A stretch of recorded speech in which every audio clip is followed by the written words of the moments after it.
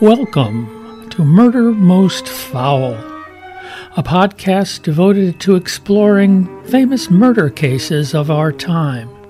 Some solved, some unsolved, but all fascinating and guaranteed to raise the hairs on the back of your neck. I'm your host, Jim Solanowski. This episode, the Lizzie Borden Bed and Breakfast.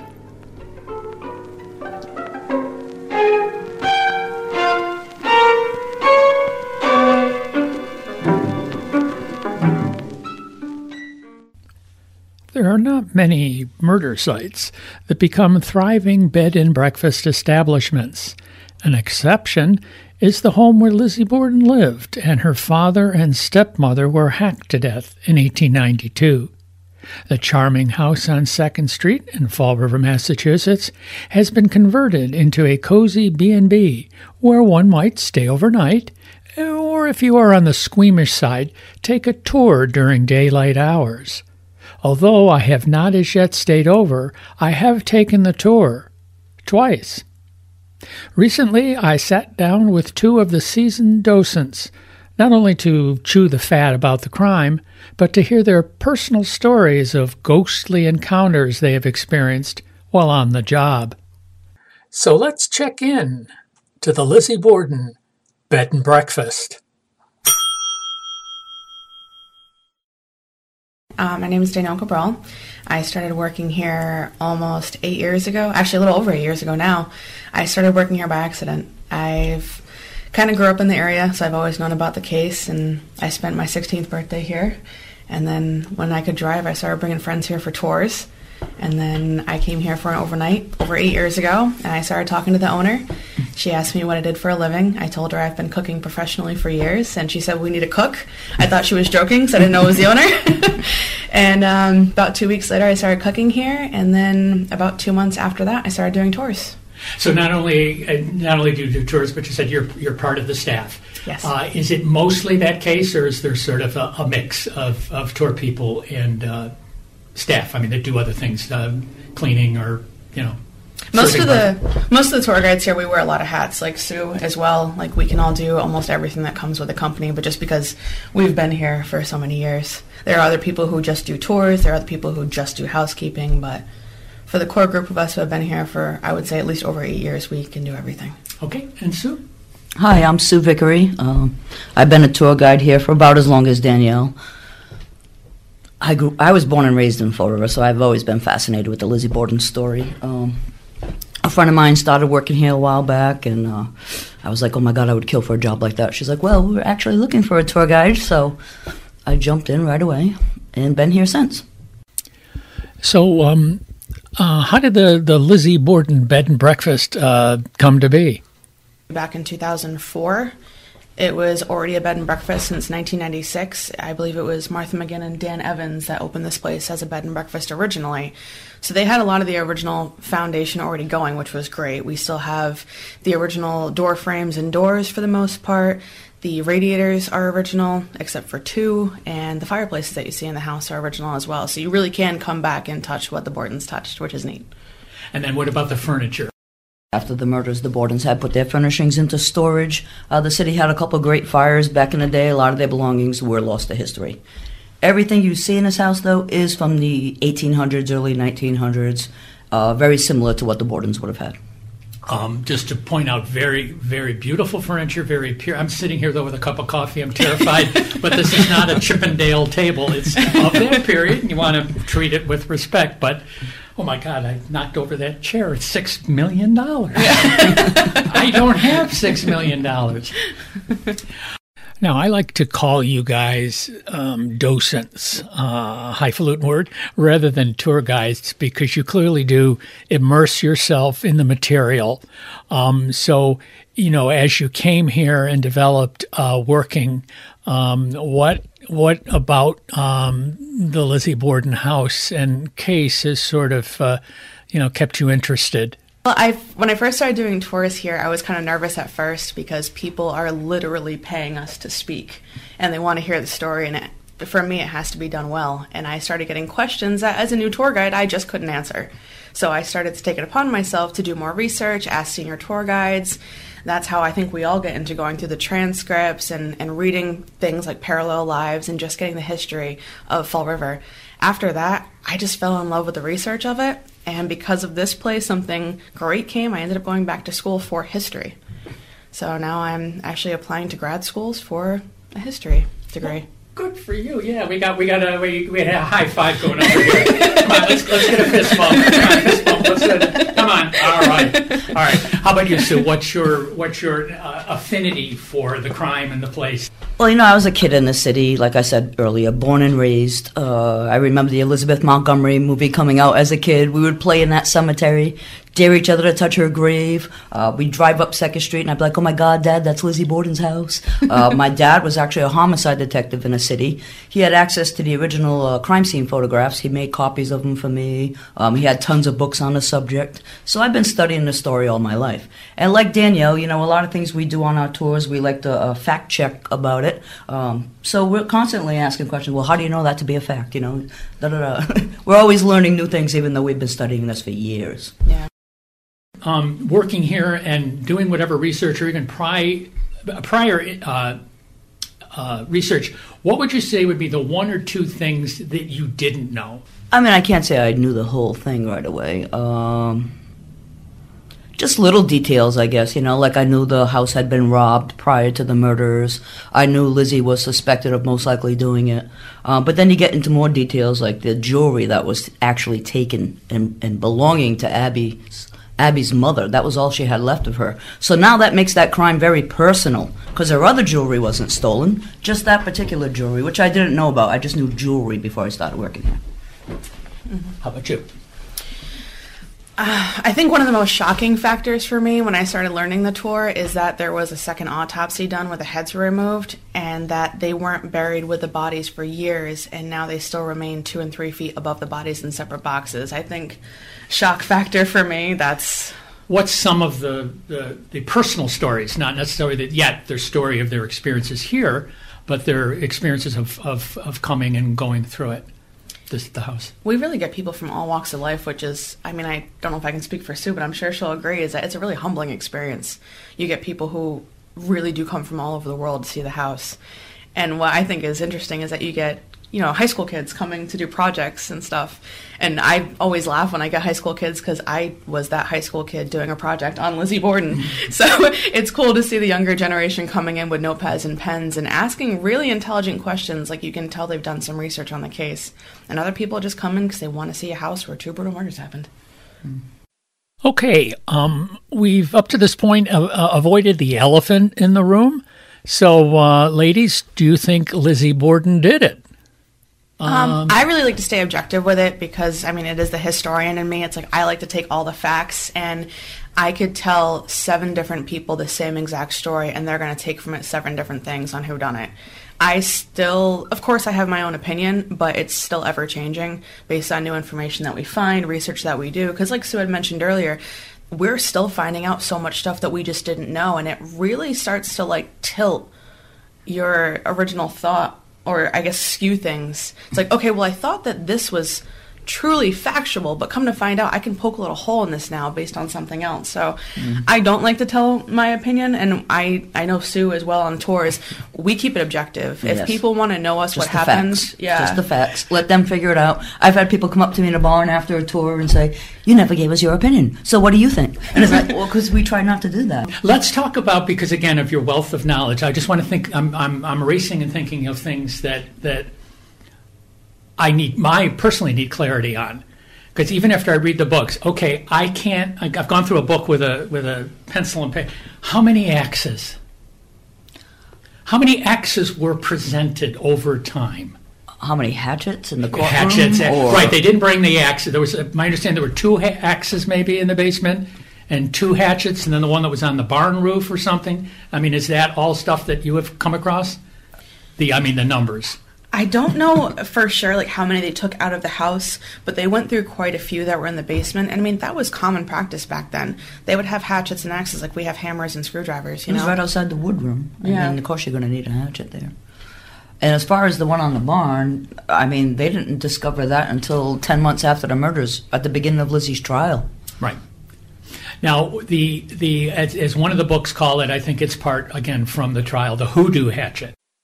For the longest time, certainly since the trial, it has been, accepted by most historians or people writing about the case that this handleless hatchet, this hatchet head that was brought into the case, was indeed the murder weapon. At least they went under that assumption based on its size and the wounds on the skulls. They did testing on a hair that was on the hatchet, and it turned out to be animal. Yeah, I know the video you're talking about. So what? Yes, that means nothing. That could have been picked up when it was stuck into the box of ash. Yes. Here we've got. All right, let's go through this. Ladies and gentlemen, just relax for a minute. We all know what we're talking about here. So we'll bring you back in a minute. All right. So look. So they find the hatchet. Yes. Okay. It's covered in ash like the other ones are, but it's like been spread like Nutella. It's been spread all over the head, put back in the box, which God knows it's a farm. What was in that box? Now it's picked up.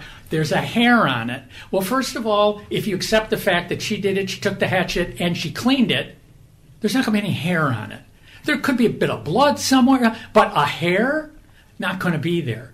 And then even there's a story of when they took it out, they put it in some burlap bag or something. Who knows what was in that bag? Exactly. Yeah, I mean, they did find the hatchet in the basement, and they said that they looked like they thought they might have seen blood on it, but it turned out to be a rust. And I think just the fact that, I mean, I got to kind of go with the doctor here when he said in court that there is no way that the wood could have been cleaned, seeing that it was a fresh break, as like a quick washing. The blood would still remain in there. So I personally don't think the handleless hatchet was the murder weapon, only because of that. Not because of the rust on it or the animal hair or whatever, but there still would have been some remnants of something on there. I wouldn't say, okay, I cleaned it as best I could. I said, okay, first of all, I don't know why I just didn't take it out in the backyard and bury it or throw it over the fence, but that's a whole different... She didn't have time, whatever. So... Nothing like burying the hatchet. Wow. How long have you been waiting to use that one? Even if you don't think she did it, we have things coming forward about, well, it could be because of this, it could be because of that, it could be because of... Do you buy the epilepsy? Do you buy... I mean, I know Victoria Lincoln wrote about the epilepsy and all that. I personally do not buy into that, no. I don't know about Danielle, how about you? I don't buy into the epilepsy thing either. Yeah. I mean, I do believe that time frame-wise, and I'm just speaking to that and not the fact that she could or could not have done it, timeline with Mrs. Borden, I do feel it is possible for her to be able to commit the act, clean up, and get out of there. Right. But if she did it, I don't think it was because of some fit of epilepsy or PMS or anything like that. Me either, no. Okay. So, based, again, on things you've read or your own personal putting it in a crucible and mixing it up of the various motives. Some people want to say hatred. Some play that it was greed. Well, I do think money was not the sole root of these murders. I think there was something else possibly going on under this roof that brought about all that rage. And I really don't want to delve into that too much, but that's my theory anyway. Okay. No, that's great. I think a lot of it had to do with money and just like the goings on. Families just had a hugely different dynamic back then. That's one of the most difficult things I believe talking about this case is we're in 2020 now. Yeah. Hey, 2020. So thinking about it and just even how we talk is so different from how they did it back then. Certain things weren't talked about. So I think there was a lot going on behind closed doors that we don't know about to this day, but I think a lot of it was just money. I believe there was no will, at least not one found. Yeah, there was no will ever said to be found. I think if there was any motive for anyone to do it, it would be the money. You know, Mrs. Borden was going to get everything if Mr. Borden had passed away first. And he was older. He was older, of course. I think 6 years. Some of the books say that when John Morse showed up, that Lizzie was concerned that this was going to be another transfer of deed of house to somebody, and they were getting more. She was getting more and more concerned that something was going on. Is there anything that points to why it was that day? To me personally, no. I mean, a lot of people don't know that Uncle John was here for about a year before the murders happened. He was staying in South Dartmouth with the Davies family. So he was back and forth, and he was constantly in touch with Emma via telegram. So he wasn't like this estranged man who just happened to show up and things went awry, I don't think. No, he actually produces a letter saying Andrew had written to him and asked him when he was in the area to please stop in to discuss business. Mm-hmm. So he produces this letter, hands it off to, I believe, the prosecution, and the letter's never seen from again. Which I think was really rude on their part, because he even mentions in court, please be careful with this. It's the last correspondence I have with Mr. Borden. I've been doing a lot of talking, and I want to get to the spooks. As I said at the top of this tape, that we are in the house. We are in the house, and I know because I've read accounts that you both have mentioned things that you have experienced or guests who stay overnight. And again, let me, as a promotion for there's a website, the Lizzie Borden Bed and Breakfast, online, and you can come for the, as long as you like to stay, but you can stay overnight and have breakfast the next day. It is thoroughly modern in the sense that it's been tricked out. This is, of course, code. It's tricked out with bathrooms. Some of them are shared, but they did not have a loo, did they, back then, the Bordens? They had a 2-stall privy down the basement. In the basement.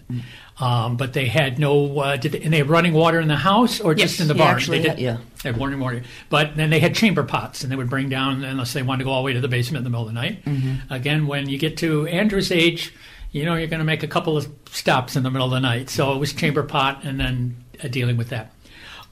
So let's start with you, Danielle. What, just a couple of stories, or maybe your most vivid one for yourself or from someone who stayed? So I'm definitely going to bring this up. I don't know if Sue's going to talk about it, but... She'll have to pick another one. I took you first. No, we can talk about, we had this similar experience on the exact same day. It was about a week ago now, I think it was. Yeah, if that. Yeah, I was doing one of the night tours, and I was just setting up for it. So Tim, the assistant manager, was in here helping me set up the dining room. And I had walked into the kitchen, and I just happened to turn around and look into the sitting room, and I saw a woman in white walk from the sitting room into the dining room. And I kind of blew it off at first because there were people in the house. And then I didn't hear him say anything, so I walked into the sitting room, and I said, Tim, did someone just walk in there with you? And he was like, no. I said, I swear I just saw a woman walk into the dining room. And he was like, no. I was like, okay, I think I'm losing my mind. Then I come into work the next day, and she tells me her story. Yes, I was doing a daytime tour. I had about maybe 8 people on a tour. And you had mentioned the 7th step on the staircase earlier. Well, I was standing in the... before you go into it, tell us what the 7th step is. Basically, that's where they first got a view of Abby Borden's body lying in the guest bedroom on the other side of the bed. Bridget Sullivan goes up the staircase with Mrs. Churchill. Adelaide. Call her Adelaide. And Mrs. Churchill happens to see the whole thing by the 7th step. So I was doing a daytime tour, and usually we tell the people as you come up the stairs, don't forget when you get to about that point to take a look over. Well, I was already standing in the guest bedroom. So just a minute for people who can't visualize, from that point, it's sort of like almost a bending staircase. When Correct. You get to that point, you can see over the landing. Over the landing, which has a railing. Directly into the guest bedroom. You can see under right the under bed, that bed, correct. And she was between the bed and the dresser on the floor. Correct. So when you get to that point, it's not, and it was a high enough bed that even depending on the sun, I mean, when I went up there, it's not like, well, it's such in shade, you won't know. It's backlit on the other side, the body. And yeah, as long as you turn your head in that direction, Correct. You'd be capable of seeing it. So I'm standing up in the room waiting for my guest to finish coming up the staircase. Now, the last one coming up the staircase was this guy from Germany. He was last in every room on the first floor, too. He's taking his GoPro pictures around the house. So I'm watching him come up the staircase last, and he walks through the threshold of the room, and I see this woman walk right past behind him. So I turned and I just said, oh, you have to stay with the tour. Now, nobody comes back. So I looked at the man and I says, is there anyone else? Are you the last one? He says, no, just me. So I complete my whole tour. I don't say a word. Get down to the last room, the kitchen, and this woman speaks up after the tour ends, and she says, hey, I got talked to in my ear on the second floor. And then the man from Germany speaks up. He says, I saw something too. I said, where did you see something? He said, when we got to the top of the front staircase. He said, something just walked right past me into Lizzie's room. I said, oh my God, I saw the same thing. I happened to be looking right at you at the time. So Danielle and I saw the same Now, thing. when you say someone in white, was it an impression, or in other words, when you say white, was it a dress, a blouse, or it just was so quick you didn't even know or was it period clothing? I mean, It looked like a period dress to me. It was completely white from what I saw, and it looked like someone who was covered from neck to ankle. So for me, it's like a Victorian woman. And at first I started to catch it, and then I looked and I saw the rest of it come in. So it wasn't like when you're kind of walking around, you catch something out of the corner of your eye. Yeah. I caught it from the corner and then looked to see it come in the dining room. Yeah. So that's what, and she told me the next day, so we just started dying laughing. We're like, oh my God, we saw the same thing. Now, how about... Go ahead, whatever. The next day, I had come in to open up the house. So when there's no overnight guests, I call it opening the house. We come in, we open the curtains in the front door, we turn some lamps on. And I was in the front, and I'm opening up the door, and I sent her a video afterwards. And I come walking through the front, through the sitting room, into the kitchen, and I broke one of my nails, so I was looking at it in the kitchen, and then I just hear, like, the sound of falling, like something fell. And I'm like, what is that? So I turn around, and from the kitchen, you can see right down the house into the front hall, and the hat from one of the racks is 4 feet across the rack and on the floor. So I was like, okay, that's strange. I know that one of our other tour guides, Rick, had seen the same thing as well, but he, I think, actually saw it lift off and move. So I sent a video to her, just, telling her what happened. And 18 seconds into the video, you can hear these footsteps come down the stairs loud, like boom, boom. But I didn't hear it with my own ears. So it was a very active morning, to say the least. Do you have one like that? Do I have experiences? Oh, yes. One time I was sitting on the bed in the master bedroom, and I'm scrolling through my cell phone. I was waiting for a tour that was in the house at the time to come down the back staircase so I could finish doing some housekeeping things up in the attic. All of a sudden, this black mist came right across me on the bed. So I jumped up off the bed, and I threw open the door, almost knocked this poor lady down, like, excuse me, housekeeping, and I run up to the attic. Well, when I get up to the attic, I put the towels down in the first 2 bedrooms. I get up to turn around, and that black mist that I had just experienced downstairs is now upstairs. And it's swirling in the doorway of the room I'm standing in. Sort of like cold steam mist, you mean? No, black? I mean, not a solid black. I could actually see, it was the weirdest thing, individual black particles, like swirling in place. Yeah, it was almost like as if he broke something down into particles. And it was just swirling like a tornado in a doorway. And I'm looking right at it, and I'm like, oh my God, do I run through this thing? What am I supposed to do? And as I was thinking about what to do, it moved out of that doorway and it went to that last bedroom in the attic.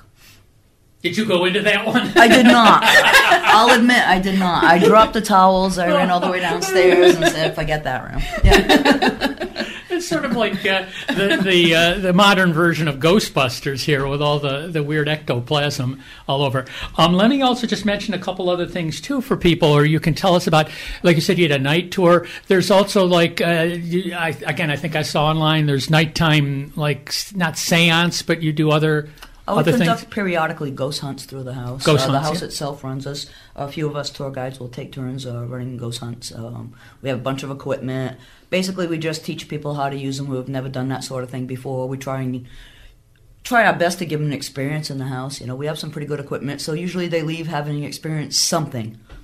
Now, again, I think it's what I read in one of the books. Did you say somewhere that Andrew slapped you in the back of the head, or what? No, I didn't get slapped. When I first started working here, Robin is the one who trained me, and before you do a night tour, her thing was, and I tried to keep this going, but it didn't exactly work, you have to spend the night in the house to try to get your own experiences. And I had slept here twice already, so I was like, it's fine. So it was just me and her, and we had, some food, and we were doing some ghost hunting and stuff, and I was in here just taking pictures, and she was standing in the kitchen. She's like, hey, you want to go smoke a cigarette? I'm like, yeah. So I come around the corner from the dining room into the sitting room, and it felt like fingers touched the back of my neck, like, almost like someone was trying to get my attention. And I'm not going to lie, Sue's heard the story probably 100 times. My knees hit my chin, and I ran out of the side door going, ooh! You're doing like the old cartoon where your feet could go, but and then you hit the ground. Yeah. Oh yeah, there was definitely smoke behind me for sure. Oh yeah, I've been touched several times too. I've had Icy Cold Finger 3 separate occasions go down the front of my shirt in the John Morse room, which is the room where Abby was killed in. Yeah. Well, I do have to mention, this is not on tape because it was while I was setting up, but I asked the Danielle and Sue, whether there's a cat on premises, and I asked if the cat was around, and they said, well, no, it's not. While I was setting up now I have a cat, so I know all of a sudden the touch on the back of your calf when they're loving you, when they're brushing up against you. I felt the brushing up of a cat, and because I knew there was a cat, I thought the cat. I turned around because I stepped on my own cats, and I said, I don't want to step. There's nothing here. I looked under the table. There is no cat. I asked them. They said, there is no cat right now. And I still stayed and did this. Okay, so. Yeah, we've had guests say they've gone to bed and felt like a cat jumped on the bed and walked across them. Yeah. Anything about the case? Anything about your experiences? Obviously, you are going to continue to do this. You both like this? Oh, yeah. Love it. Dream job. Mm-hmm. There you go. So you would like you said, you would certainly recommend it for people who are into anything, into history, into mysteries, into being a sleuth, being a ghost hunter. It's a beautiful, like I said, I have been through it. I've sat on the beds. It's a really nice bed and breakfast. And I don't know anything about the food. I haven't tested the food, but I understand. Awesome. Modern kitchen, by the way, ladies and gentlemen. That's not, it's not going to be what now. Yeah, it's not going to be mutton soup. We don't serve mutton. No mutton soup, which is what the whole family but had. We do give a very similar breakfast to the board. Yeah. 4-day-old or 3-day-old mutton soup that had everyone yorking all over the place. We don't leave you here with a touch of the summer illness. That's for yes, sure. the summer illness, which everyone who, because again, it's to put ourselves back there both, which is the hard part. We are now looking at this with 2020 eyes, as you had mentioned earlier, from a legal standpoint, from everything familiar, the family dynamics. Not that there was anything that can't be found elsewhere, but the I don't want to say primitiveness, but that it was a different time, a slower time, a small. It was a bustling city, but a smaller town. You didn't have cars. People had to get around by trains, trolleys, and buggies. And like I said, the police were off somewhere else. So we can slight the police. We all know Law and Order. Bum, bum. And we know how things should be done, but they may have mishandled. They may have traipsed through. They left the bodies alone for a while. They didn't. Now you'd have a guard the minute, no one would have come in the room with it. And it was just, and you'd think, well, it's not like this happened every day. Right. But still, their experience with it, maybe because it doesn't happen in New York City, they know how to do this, but they didn't know, and so they knew to take photographs, which was never done. And again, one of it was the first time crime scene photographs were used in a trial. To our knowledge, it is, yes. And that also the trial, and I think it has to do with because we're on the East Coast, that it got national attention. I'm sure they're got world attention. Yeah. At least it starts with once it gets to New York and Boston. By October, November of 1892, newspapers were covering this in Australia, New Zealand, and Wales. Right. We were, I believe, the second case in history to go worldwide. Next to Jack the Ripper, of course. As you say, to walk through the house, to touch things, that whether they're the real, like we said before, you can touch the woodwork, touch the doors. They are not recreations. To be able to lie down on a replica of the sofa upon which Andrew Borden was hacked to death, I mean, that's worth the price of admission alone. I think it's probably the most famous couch in the United States. I'd say, yeah. Now, was there a story, too, that Emma, there was a story that Emma took the couch? Or is that, legend? The couch was taken to New Bedford as evidence during the trial. Right. Trial's over with. Emma has it reupholstered. Frugal like the father. Now, no one knows what really became of the couch after that, whether or not it was put into storage. So for all we know, it could still be floating around. But like you said, the furniture and storage and whatnot, things weren't destroyed. Lizzie and Emma didn't say, I can't handle this. Let's, have an estate sale and get rid of everything. Isn't that amazing? I mean, your dad is brutally murdered on this couch. And they're like, we'll put it into storage. It's fine. Let's just reupholster it. Nobody will notice. When I get a new apartment, I may want that for the guests. It's like... Mind you, if you thought your sister just committed brutal murder, could you then go live with her after that? How do you close your eyes at night? And what if she got mad at years? you? What if she wanted your share of the money? So that's a tough call, whether or not Emma was in on it or convinced of Lizzie's innocence. I mean, I don't think I could do that.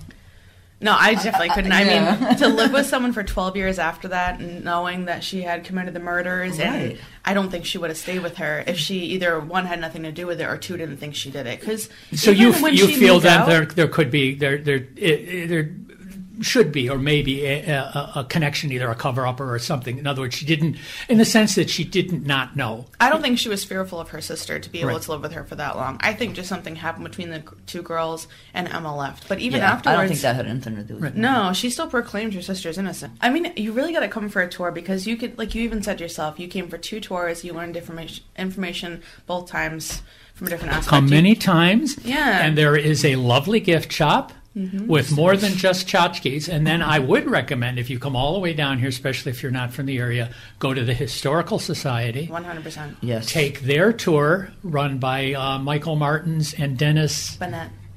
They are the curators, and they are fantastic. Michael, I know Michael from 1,000 years ago, because when I did the play in '91, and he was like 18, and I got permission to use photos for the program and around the theater, and so I met I don't think he remembers me, obviously, but I met him, and then when I saw this video, I went, oh boy, we have all aged, haven't we? But he's still there, and I'm sure he gets tired of the Lizzie Borden. You guys don't.